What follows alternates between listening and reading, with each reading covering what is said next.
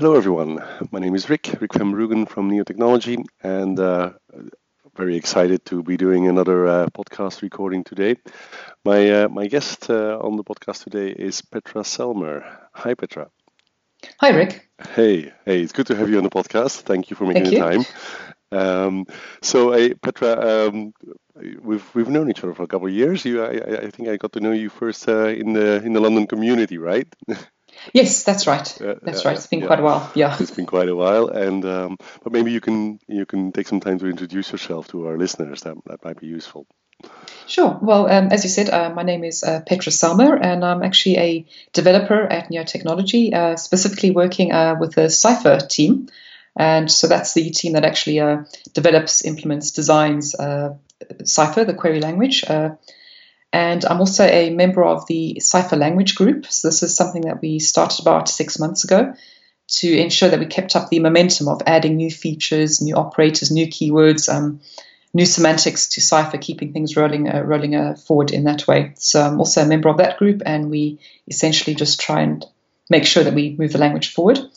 And I also do a little bit of work as well in the biotechnology community. That is just trying to make contacts with scientists and other people in the biology, chemistry, physics communities to try and get them enthused about graphs and that it's a really good tool to help solve their problems, because they've got really, really complex domains which are very well affine with graphs. So this is just still very much in the beginning stages, but that's something that we're hoping to see grow in the future.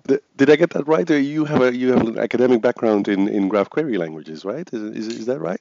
That's right. So I'm actually towards the end of my PhD in the flexible querying of graph structured data. So essentially, I've developed a query language which allows users to pose queries which do not exactly match the structure of the graph, but which nevertheless gets answers back to them in a ranked order, depending on how closely their query matches the actual graph. So if you don't know your graph very well, you'll still get answers back, and essentially, in this way, you actually get to know your data. So it's more of an exploratory thing.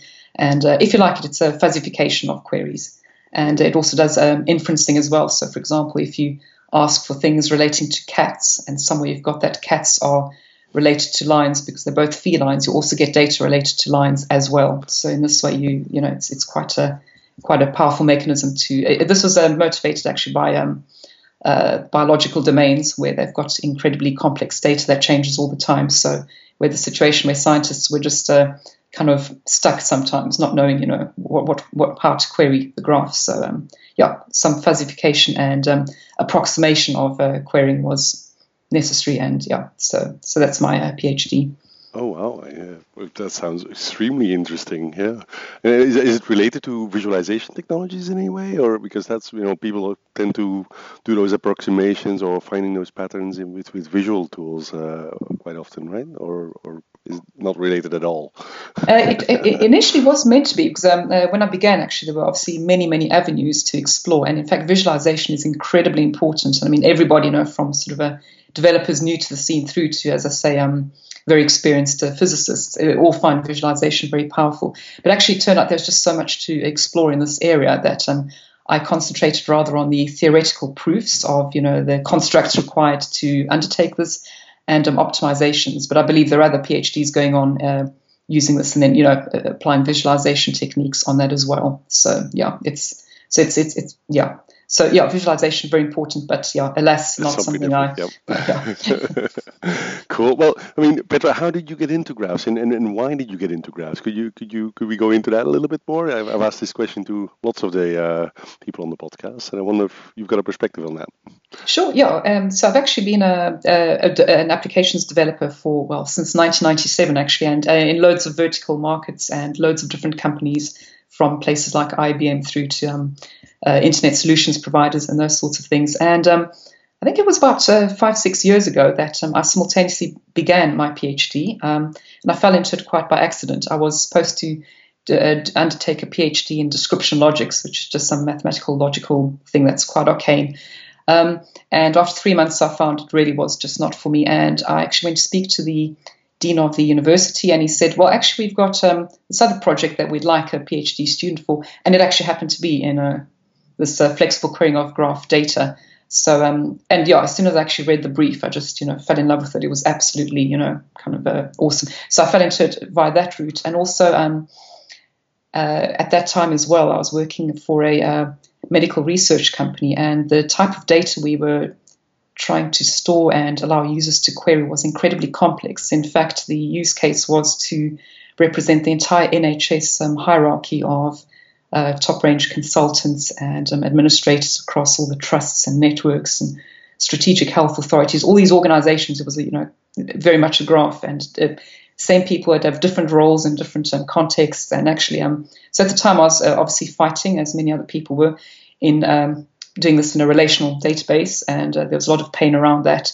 And yeah, so at the time, actually, I thought, hang on, this is definitely, a perfect sort of graph problem that a graph database would easily be able to solve. But at that time, there was very little around. So I think this was around about 2007 or so. So it was just before, obviously, graph databases as such sprang out into industry. So yes, so certainly when I'm coming across Neo4j, that was kind of light bulb moment. Finally, very, very happy that industry had also seen the light as such, because of course graph models have been around for decades in academia, but had just never really taken a light in industry. So very glad that's actually changed now. So what was it that attracted you most? Was it the modeling side of things, or what was it that attracted you most? When you sort of found this matching technology? For me, it was the modeling. It was basically, so we didn't have that impedance mismatch and all the 90% of the time spent on, writing stupid stored procedures, hundreds of lines long, and basically obviously the increased number of testing and everything around that, and just ending up with code that was not maintainable. But also it felt to me, to use an analogy, it was as if a surgeon was trying to perform surgery with using oven gloves. Big, heavy oven gloves. It just wasn't, it was just really awful. Whereas actually, I actually first was introduced to Sparkle, so that's the semantic web graph query language, which was miles better. But then actually when I came across Cypher, I thought, my goodness, this is brilliant. This is actually now like a surgeon using a scalpel to perform surgery, which is as it should be. It's just, very precise, very expressive, and, immediately can just fall in there and actually start doing very complex things. And I think it's the only way, I think, in which you can write really intelligent systems, really advanced systems. I think at some point there's a point at which, you're just so bogged down by relational technology that, yes, you sort of reach that limit as to what you can do, whereas a graph just opens it up for you, and you start off at a very strong position, and then as you see what you can do, you just go ever more advanced. Absolutely. Well, I mean, it's great to hear you talk about that. I love that analogy, by the way. It's that will stick, I think. But specifically around Cypher, is there anything particular that you think is like the main reason why you think it's going to be conquering the world, or stuff like that? What is it specifically that you like so much about Cypher? It's just absolutely, completely just reflects the graph model without any cognitive overload. So, i.e., you don't need to really think too much about it. It just fits so beautifully well. In particular, I love the match query and the way you can actually describe your pattern in a very, very natural and easy way. Whereas I'm trying to start with something like SQL and trying to make it graphy-like. Already, it just doesn't have the elegance or the expressivity that Cypher does. So that's certainly something that gripped me immediately, was just the pattern matching capabilities. Yeah, super. Okay, cool, very cool. Maybe one more final question, if you don't mind, Petra. That's I asked this same question to everyone, and it's about what does the future hold? Where do you think this is going, and how do you hope that this will change the industry? Well, I think already so since I knew about Neo4j, I think it was now about 5 years ago or something. It's amazing actually how many more people, how many more developers and others in industry now know what a graph database is. So, sort of when speaking with people, I don't need to start right from the beginning and, so this is a graph and blah, blah. I spend a lot of time talking about that. They immediately already know. So what the future holds, well, I think it's actually limitless. I think, as I said before, I think it will be the only way in which we can actually solve some problems. And in particular, I'm thinking of my background in what I've worked before, which was in the sciences and in the medical research arena. The data there is just, I think we'll be able to do so much more there that we'll be able to get better applications out there much faster to domains like, say, medical healthcare and places like that, in order to be able to leverage all these wonderful scientific discoveries that are going on at the same time, and therefore get wonderful research being undertaken and performed. And so I think actually it's hard to say where this will end up, but I think it will be really, really big. Absolutely, very cool. Maybe one more question, a little bit more personal. Do you still speak Afrikaans, or do you speak any Afrikaans? So I've been in the UK now for 16 years, but yes, I still do. I do try and speak it with any South Africans, those who know it. So yes, I do. I do try and keep up to date. Yeah. Well, and in practice. Well, Flemish, my mother tongue, and Afrikaans are very much related, right? So next time we can practice together, maybe. Indeed, that'd be good. Very cool. Thank you so much for coming on the podcast, Petra. I really appreciate it, and I look forward to seeing you soon. Thank you. You're welcome. Bye. Bye-bye.